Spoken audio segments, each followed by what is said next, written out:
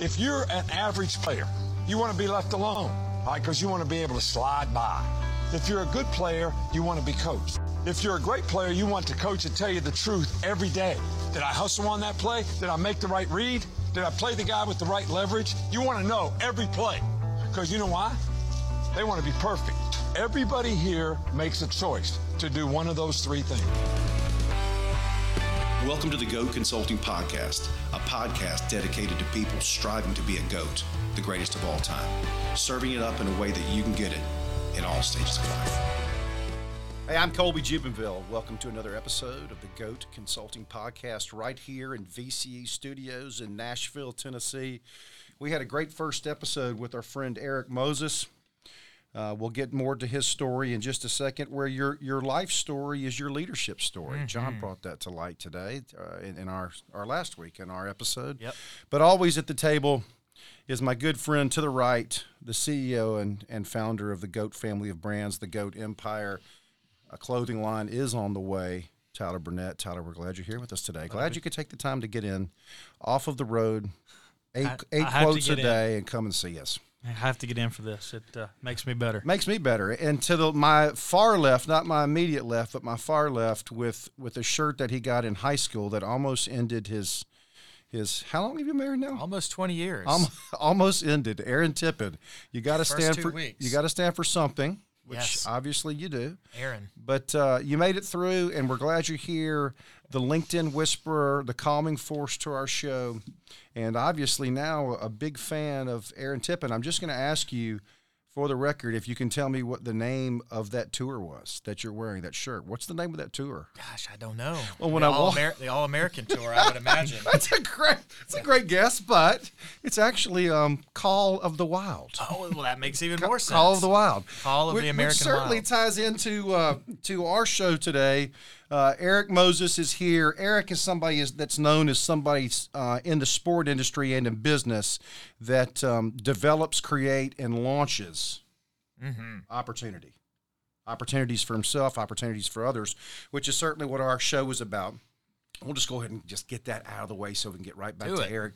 But we're going to serve it up in a way that you can get it just like we did last time. We're like Waffle House. Serve it up in a way that you can get it. Have you seen their new menu, by the way? Do they really have one? They have completely changed everything. I don't know how I feel about that. I better be able to get scattered, covered, and smothered. You can only get 3 options on your hash browns now. There's only 8 menu items. This really hurts. So they're really trying to serve it up in a way you can get it now. So they're on board with us. So we might need to revisit. It's kind of like looking for a camera and there's 8,000 choices and you can't pick one. So I mean, I love Cheesecake Factory, but that's one of the things I hate about Cheesecake Factory. That menu, that encyclopedia menu. Oh my gosh, yeah, it's like you're looking at the same thing every time I go. Like you're looking at the Bible, sponsor. You know. Yeah, right. One of my favorite stories, and I know we're getting off here, but I said I wouldn't do this, but one of my students, he said to me, Dr. Jubenville, I just cannot get plugged in. I said, you can memorize and deliver the Cheesecake Factory menu, but you can't figure out how to negotiate the next step of your life. Come on. You got to be able to do this. In our 20s, that's what he was doing. He was getting the game. In our 30s, we move up in the game. In our 40s, we try to stay in the game because those 30-year-olds are so damn good. In our 50s, what the research says, we finally say, what is it that I really want? We hope you ask yourself that today. And as always, we talk about the GOAT, or the greatest of all time. In sports, it's easy to see. It's the person that's recognized for their greatness. In the digital, it's Dev Media. In the media, it's Dev Digital. There it is. Dev Digital. And media, GOAT Media, might as well be They called have GOAT to Media. love us. They have to love us. In business, we love them. Yes, and that's all that matters. In business, it's people that compete on unique perspective. This is the real us, by the way. That's it. Unique perspective, unique education, and unique experience. What they do gives them energy. It gives other people energy, and it creates new levels of challenge and new levels of results. And that's why we asked Erik to join us today. He's somebody throughout his career that has done that in all stages of your career. And we're going to continue from last week, where we set the stage with your life story is your leadership story. Mm-hmm. And Erik, we're glad that you're here with us today. Thanks. I know that you are a fan of John's shirt and all that. He almost wore it. I think he's that represents. Mine was dirty. So he worked to the gym and had cut off sleeves on it. and he couldn't get to it. I understand. But let's jump right back into where we left. Hey, here's what I said at the end of the last episode was that you are an undergrad from North Carolina, and then a Juris Doctorate from Duke. Yep. And so, who do you cheer for when those True two play? blue, Carolina blue, all day, all night, forever. That was Tar easy. Heel born and bred, and when I die, I'm a Tar Heel dead. There you go. Wow, there was no hesitation there. I was the going to go jingle. the other way. No. Now, you guys are going to get me. Well, I should leave this for the things that we Think and do not say. do not say. Well, that's going to be fun today. Yeah, hold on to that. We'll get there. So, John, you want to continue the conversation? I know you've got some questions teed up. Why don't we start firing away and see see where we can get to? Yeah, so Erik Moses, president of Nashville Superspeedway. Erik, when you got that call and they decided, like, there hasn't been a Cup Series race here from NASCAR in almost 40 years, we need somebody to resurrect NASCAR in Nashville. Who is the one guy on the planet that could get that done? They call you. Can you, in your most humble way, share, and maybe I'll ask it this way, if we were to have them on the line, what would they say that you were the guy? Like, why you? Well, I was in some ways a known quantity because our company at Dover Motorsports, our company COO and I serve on a board of directors for a nonprofit called the Military Bowl Foundation in D.C. together. I helped launch the Military Bowl and develop it when I was sports commissioner in Washington. And so we knew each other that way. He was aware of my career and of the things that I had done, the properties I had run, the buildings I had managed. I think he was aware of kind of what Colby said, that I'm somebody who is a builder and builds high-performing teams to do things like that. And this is a project in that way, right? It is, like, for sure. if this track had been operational for the last 20 years and had Cup Series races and the whole gamut of things going on, they might have chosen someone from inside the sport, right? Yeah. Who was already doing these kinds of things.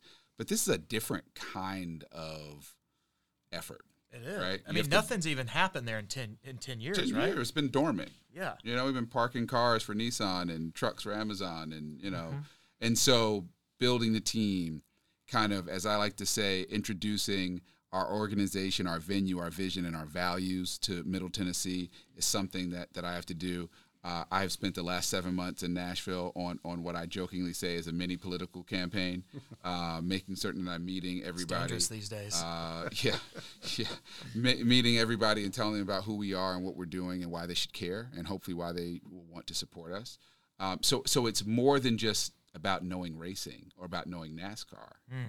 And so I think that's why, I think they would tell you that's why I was the right person for the job. Your wife might say it like this. I think she might say that your superpower is to connect people and ideas that benefit everybody involved.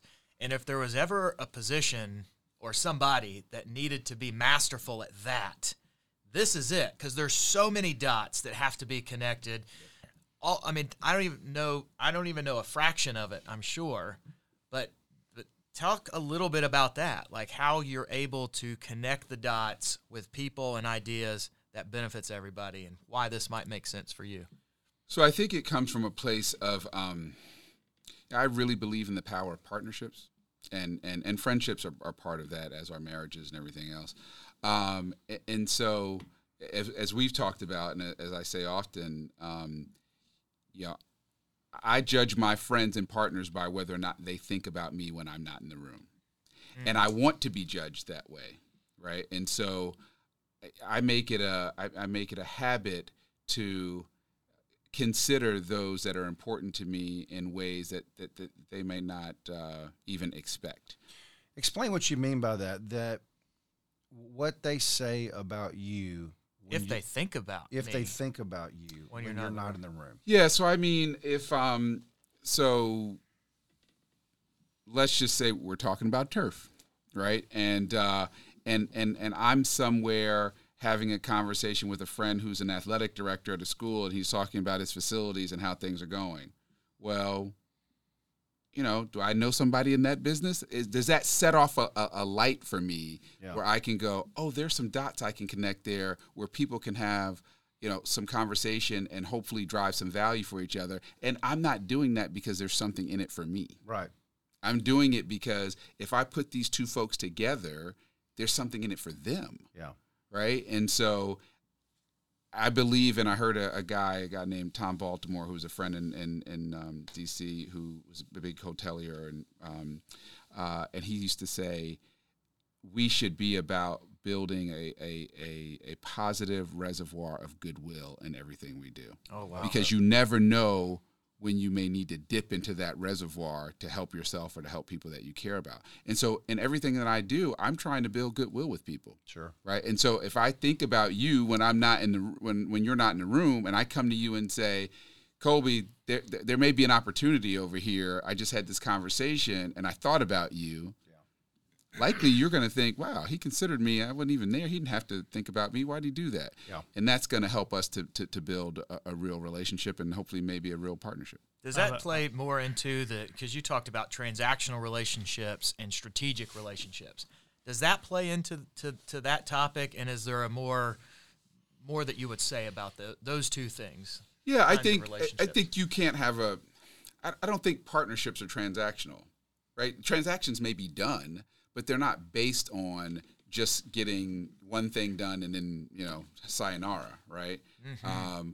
Partnerships, and this has worked, actually, I think thus far, this has worked really well in being in Nashville. Because in the South, as you guys know, people want to get to know you a little bit. Oh, yeah. They want to know what you're about before they jump into business with you or anything like that. And I like that. Like, let a relationship marinate a little bit. Like, get to know somebody. Mm-hmm. I don't want to regret later that I decided to do a deal with you. Maybe the deal works out great. Like maybe I made money off of it, you made money off of it, but then later I found out you're not a good person. Or there's some values that you have that are, in direct contravention and conflict with who I am and what I'm about. Maybe I would rather have not been in business with you. And so I think those kinds of considerations lend themselves towards strategic partnerships and relationships rather than these transactional, what can I get out of this and go on and move on to the next one. It's funny you say that. I had so me and my wife went out to Arizona to visit some old friends of hers, and I had never met them before, never met the husband before, and he started asking me what I did, and at the time I was selling baseball netting and turf, and the next weekend he called me on Saturday night at 10 p.m. I'm like, why is he calling me?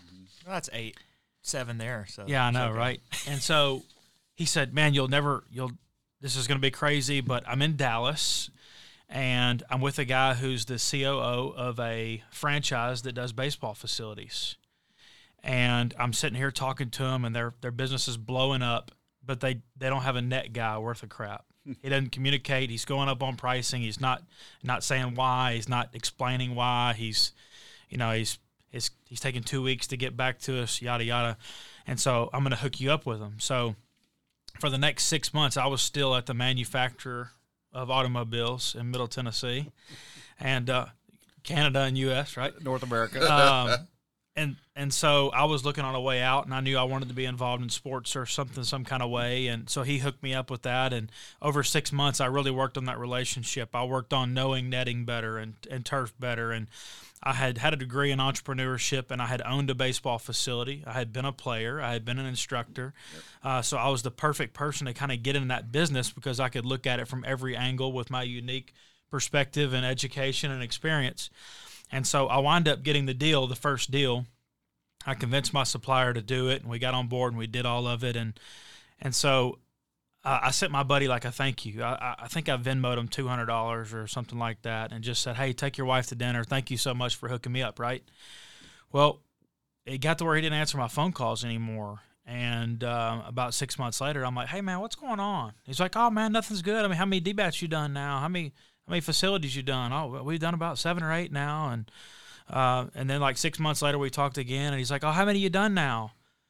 And I was like, man, this is so transactional. Like, to your point about getting to know somebody better, I would have hoped that he just wanted to help connect us and know that I'm really good at what I do, and he was really good at what he did, except he had one missing dot, and I was connecting the dot. And so we didn't talk for probably 2 years, and we got back together on the phone the other day, and I said, can you explain to me what was going on? And he's like, Man, I thought you would maybe throw me some bones for really helping you out. And I was just like, man, I didn't realize it was so transactional. Yeah. Like none of that was communicated on the front. And hopefully we can get past that. But that's something that, like you said, I take, there's a lot of pride to take in what you do and how you connect the dots like that. And sometimes it's easier to think about the money and what you would get right now. Yep. But when you connect and you get that goodwill, there's so much more to come for everybody down the road. I subscribe to that same philosophy. I have my whole life. I think I learned it from my dad and my parents. Both my parents were educators that taught me the way you take on the world is to become an educator, marry an educator, and educate other people. And that works until you want things like lifestyle and freedom. And then you got to reinvent yourself, right? Much like you have every step of the way. And so where did you learn that? Where did you learn that philosophy of connecting people and making the pie bigger? Sorry, I'm wading out into the deep end. I assume where I learned mostly everything I know, which is from home and from my parents. As I said, earlier, my mom is probably the most empathetic human that I know, and I think that notion of thinking about other people is something that she kind of ingrained in us. Not that she had to tell us to do it, but just by seeing her model that. Yeah. And so I think that's why my brain just works that way. And I've seen the benefit of kind of, other people call it paying it forward, right? So I've seen the benefit of thinking about other people in a way where I don't expect to receive anything in return. Yeah. I read a book when I first got out of law school by a gentleman named George Frazier, and it was about networking, but in particular networking in the African-American community, and why we should come to that in a way where we are not looking to get something for connecting people or doing things, but that we're just looking to build goodwill. And that stayed with me. It just made sense, and it resonated with who I am as a person. And so since then, I was in my 20s, so since then I've always kind of been, that person. This probably came back to you 20-fold too. Yeah, I'm sure. Yeah, absolutely. One of the things you shared is that all I've done up to this point has really prepped me for now. Yeah. You said that. I think I wrote it down like you said it. And oftentimes, not oftentimes, but I've been asked in the past, and I don't know, probably all of us, like if you could go back and change anything, would you? And I struggle with that question because, I would go back and change the people that I've hurt, some mistakes. But really all those really shaped who I am and how I behave and how I love and care for people, and that what you just described. Can you talk a little bit about, like, what does that mean to you when you said all I've done up to this point has prepped me for now? Like, talk a little about that. So kind of in response to what you said and what you described, that's like living without regret, right? And so I try to be that way. I was a kid who kind of tried to lay out his life early on. In the 7th grade, I decided I grew up in central New Jersey. 7th grade, I decided the only college I wanted to go to was University of North Carolina, Chapel Hill. That meant I was going to move to North Carolina and finish high school there after my junior year to get in-state residency to go to Chapel Hill, because 85% of students accepted at Chapel Hill are from in-state and only 15 are out-of-state. So it's harder to get into and more expensive. Yeah. So that's what I did. After my junior year of high school, moved down to my grandmother's house, lived there, went to the school in Greensboro, North Carolina that put more graduates at Chapel Hill than any other school. Wow. Went there, knew I was going to be a lawyer. Knew I wanted to go to top 10 law school. Went to Duke. So that explains the Duke thing. Top 10 law school, 8 miles down the road. Knew I wanted to practice law. I didn't want to be one of these lawyers who went to law school but didn't really want to practice law. Practice law. Then things kind of went in their own direction when I left to go to AOL Time Warner. And so what I don't do to myself is I don't have to have this this path anymore. Like, I know what I'm good at. I know what animates me. I know what I like doing. I want to be successful in what I do. I want to be able to bring, as we talked about before, my full self to everything I do. And so I look at every stop on the road. Some of them I learned more than others. Some of them I made more than others. But the sum total of those experiences have made me ready for what I'm doing now. I think when we talked before, I said if I had gotten this job when I was in my early 30s or something, I wouldn't have been ready for it. Yeah. Right. My ego would have probably led a little bit more. I wouldn't have been able to be patient in ways that I think I have to be now. Whew, I got to work on that patience thing. Patience is especially with my kids. Well, and especially when you're type A and you're ambitious and you want to get things done, and you are convinced of your own point of view. It's difficult. I'm all of those to things. put that aside. But you learn that when you get older, because sure. you see where your point of view maybe wasn't the right one at the time, and where if you had listened to somebody else, maybe that the resolution would have been a little bit better. Of my life. That's why I surround myself with older people here. I think that's a compliment. Maybe a backhanded compliment. I always think about, like, to go to sports, right? And you're talking to a high school kid. You're like, man, listen, if I could go back in your situation, I would do this, and so much better after you've done it. So that's kind of why I've tried to have some mentors and be around some people who have been there, not necessarily older, but people who have been there and really learn from their experiences. And obviously there's parts you take and parts that you don't take and they're not who you are or what the case may be. But so this may be a continuation of this conversation, and one of the ways that we love having dialogue with our guests is around a topic, things we think and do not say. And it really comes from Jerry Maguire when he starts the movie and he writes his mission statement. It's not a memo, it's a mission statement. It really starts sets the premise for the entire movie. He decides he's going to stop being who everyone says he should be, and he's going to be his true self. And you've talked about that several times, your full self. I think we would be remiss. We would miss the mark, and we try to have conversations that are very different. You've talked about this before, but we couldn't have you on and not talk about the fact that you were the first ever black track president within NASCAR. And I want to hear some thoughts around that. And in my view, I think that NASCAR is probably much more diverse than what I think and remember growing up. But you bring such a unique perspective, such a unique education and experience. You've got to I want to hear you talk a little bit about that. Like, how do you feel about that? It's I didn't set out for that to be the case, right? It just I didn't know until the end of kind of the courtship, as I like to call it, between the folks at Dover Motorsports and myself, that would even be a fact. Is it meaningful to you for that reason in some way? It's meaningful because to be the first at anything is meaningful. Absolutely.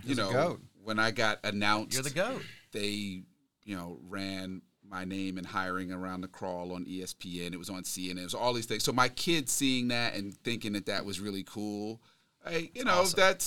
that part of it is cool. But I got to do the job, right? Yeah. And I have to do it well, because if I don't, then there's probably more at risk than there would be if I was just another guy. Yeah. Who was taking this job. So it's meaningful. I've gotten some really nice correspondence from people, strangers as well as friends, who have said that they really enjoy the inspiration that they take from seeing someone like me, not just being African American, but also with a different background coming into the sport and doing something like that. And that is really meaningful to me. Let me ask you this. What do you think happens when we take this concept of diversity and we tie it to core business functions like creativity, innovation, fan insight, problem solving? What do you think happens when you take that idea and bring it into those key pieces in how you build people and organizations? I think it is incumbent upon all of us to understand our consumers, our clients, our fans in every way we can. And if you're smart, you want that group to be as large as it can be. Right. Do you have an example of that, like of recent, since you've been over the track? Oh yeah, I mean when we were coming up with our new branding, and coming up with a marketing video to put out there. It's like a 30-second spot. We've actually run. If you're watching NASCAR races this season, you've seen our spot. I had to tell our marketing team and agency that I wanted to see people that look like me and women in our spot, because we're looking to appeal to everyone. Everyone is welcome at our track. Everyone is welcome in our sport. But it's hard to tell people that but then not do anything to show them that. So the default, before you voice that, the default did not include that demographic. Well, I would think, honestly, that without seeing that, I would think that it's just all the guys going out there to NASCAR, but all the different events and stuff you talk about that you guys do. I have 4 little girls. Man, that would be such a unique experience for them to come to the festivals, come see a different people, and somebody different than Aaron.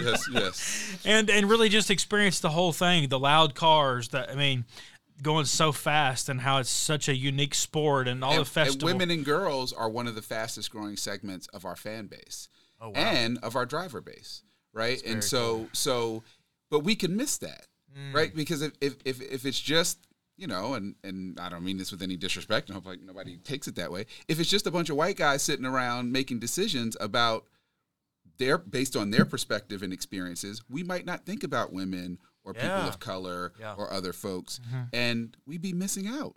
We'd be missing out because there's so much that this sport has to offer that people will appreciate as they learn more about the sport. But to get them to invest that time with you, you got to give them something. And that something is, when I show up there, nobody's going to look at me strange. Nobody's going to not want me to be there. Like, who wants to spend their time and money to go to a place where you're not wanted? Right. Like, who wants that? We all want belonging.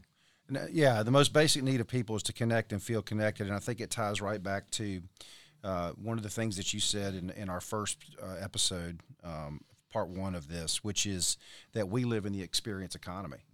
And the experience economy commands 2 things that and understand, that people are investing not only their money but their time with you. Yeah. And the one question that they're going to ask when they take away was my time and money well spent when it was with you? Right. And I think your point is, to make that experience what we want it to be, it's got to be reflective of who we are truly as a society, not 10 years ago, not 20 years ago, but right now. Yep. And today, right now, is so different where I sit than any other time in what I see in the world, any other time in the history of the world. And the fear about, I think, in NASCAR and other, let's call them traditional kind of businesses, is that if you do things to market to or to reach out to new fans, other people, then that you'll lose your core fans. And here's the way I look at that.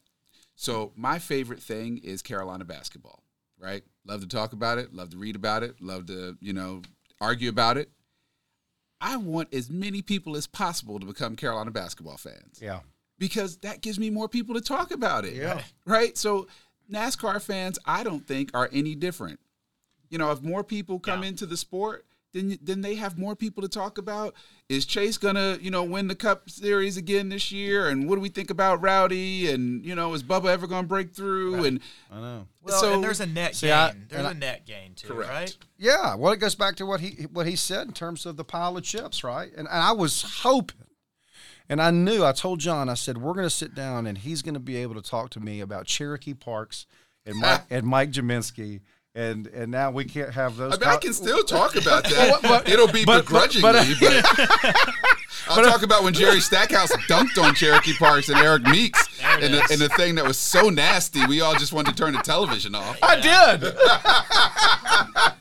I now will have to argue about that, and that makes me sad. I'm going to have to go back and maybe ask myself, should I have been an NC fan versus Duke? There's no shoulds. We need to have this. I just grew up with Coach K, and so should we do the things we think and do not say? Because there's tell us. Yeah. Tell us. And then give us the rundown Father's Day weekend. I'm gonna lose friends over this. Okay. But, story of my life. So, Dean podcast. Smith is a legend and a minor deity in my mind. Not just for what he did in basketball wins and losses, but for the man he was. Roy Williams won more championships. I think Roy's great. The guy down the street is probably the best coach. Yeah. Oh, wow. Guy down the street is probably the best coach. Yeah. Yeah. So that's a thing I think, and I don't often say. Certainly not loud. That is your most vulnerable moment on this show. I'm super exposed now. So I was just staying in the moment with you there, letting you have that moment. We are going, and then so give us the quick rundown on the upcoming Father's Day weekend, how you're going to change the world, And then we're going to have your second most vulnerable moment right after that, where we talk about your playlist. Okay. So June 18th through 20th at Nashville Superspeedway, we'll have a triple header. The best drivers in America will descend on Middle Tennessee, and we're super excited to do that. The Rackley Roofing 200 is going to be on Friday night truck race. So the first race back at the Superspeedway after 10 years will be the trucks running at night. The Tennessee Lottery 250 is going to be our Xfinity Series race on Saturday afternoon. And then the Ally 400 Cup Series race on Sunday afternoon. And so we're super excited. We're excited to have local title sponsors as well as a national title sponsor for our Cup Series race. Big deal to get all three races entitled in our first year, before our first year. Super excited about the support we're getting in and around Middle Tennessee. And it's going to be a great time and a great way to celebrate fathers. We may have to have you come back after to unpack it. Well, and you there's a possible concert piece to that, and you're still trying to work through that. Yeah, we're hoping maybe John can get with Aaron and get him to come on out and perform. He might have the connection. We can work that out. But yeah, we're there are big expectations, as you would imagine, in Music City that music will be a big part of our weekend, and we are working to ensure that that's the case. Okay, the final way we are going to honor you, Erik, is we're going to ask that you pull out your phone, check your playlist. We want to know, you can't change this, and I'm looking at you. This is why we don't tell you before. So I want to know the top 5 songs on your playlist. So I don't do playlists a whole lot. I do Spotify, and I let them choose it for me every day. But I do have a playlist that I use on all of my plane rides. Oh, okay. So when I get on the plane, it kind of chills me out, puts me in the right place. Starts with what I believe to be the best song of all time, Stevie Wonder, All I Do. Okay. Then it goes Stevie Wonder As. You better throw Isn't She Wonderful in there. That's that one. I like that one, but I have boys, not girls. That was about his daughter. Yeah. I've got Drake in here. Mm-hmm. I've got Jay-Z in here. The Street Poet. And I tell people, and you guys didn't have it, but had I had my walk-up music, which every public speaker should have, walk-up music. My walk-up music is Public Service Announcement by Jay-Z. Allow me to reintroduce myself. I love it. Yeah. So those are and then I got some Alabama Shakes in here. Oh, they're so good. Yeah. There you go. So now it's a plane ride playlist. I think we may have to adopt and adapt his Erik's idea of a walk-up song. Because I recently did that. That's a great idea. Oh, it is. Plain playlist. So, by the way, I have a plain playlist, too, and Al Green is on there quite a bit. He's one of my favorite all-time. My high school wrestling coach introduced me to him. He is a GOAT. We'll talk about that in another episode. When I was in New York, I walked up to the Return of the Mac. I like that. It was a good walk-up song. Great walk-up song. So, very quickly, what are those few songs / artists, what does that tell us about Erik Moses? I'm a kid of the 80s, so, I grew up with hip-hop, so I can't do that. But I have a varied interest. I mean, the thing about being out here in Nashville is that I don't know a lot about recent country, but I grew up, my mom and dad and myself, we listened to the Oak Ridge Boys, Randy Travis, Shania Twain, Aaron Tippin. Willie Nelson. I'm old school country. Yeah. All right. Although I've seen Blake since I've been here, who is great. I saw Luke Combs at the Grand Ole Opry a couple of weeks ago. He was fantastic. And a guy named Nico Moon, who was really good. Nico's got a cool song. Good Time. I saw Jay-Z perform Public Service Announcement live in Bridgestone a year and a half ago. It was incredible. Yeah, I don't miss his concerts anytime.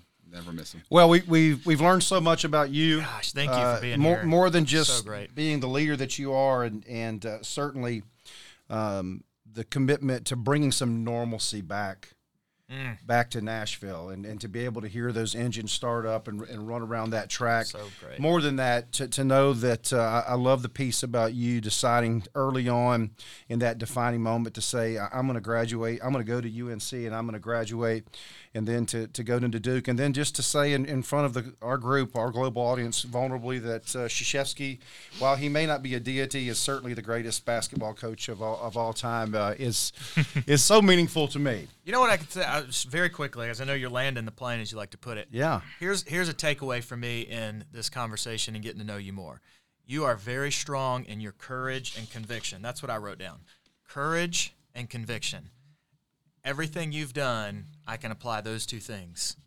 And I appreciate that. I've learned that from you. I appreciate that. Thank you. Well, and Eric, I certainly appreciate and love the fact that John said it, and I think that it's true that your life story is your leadership story, and I hope you keep leading in that way.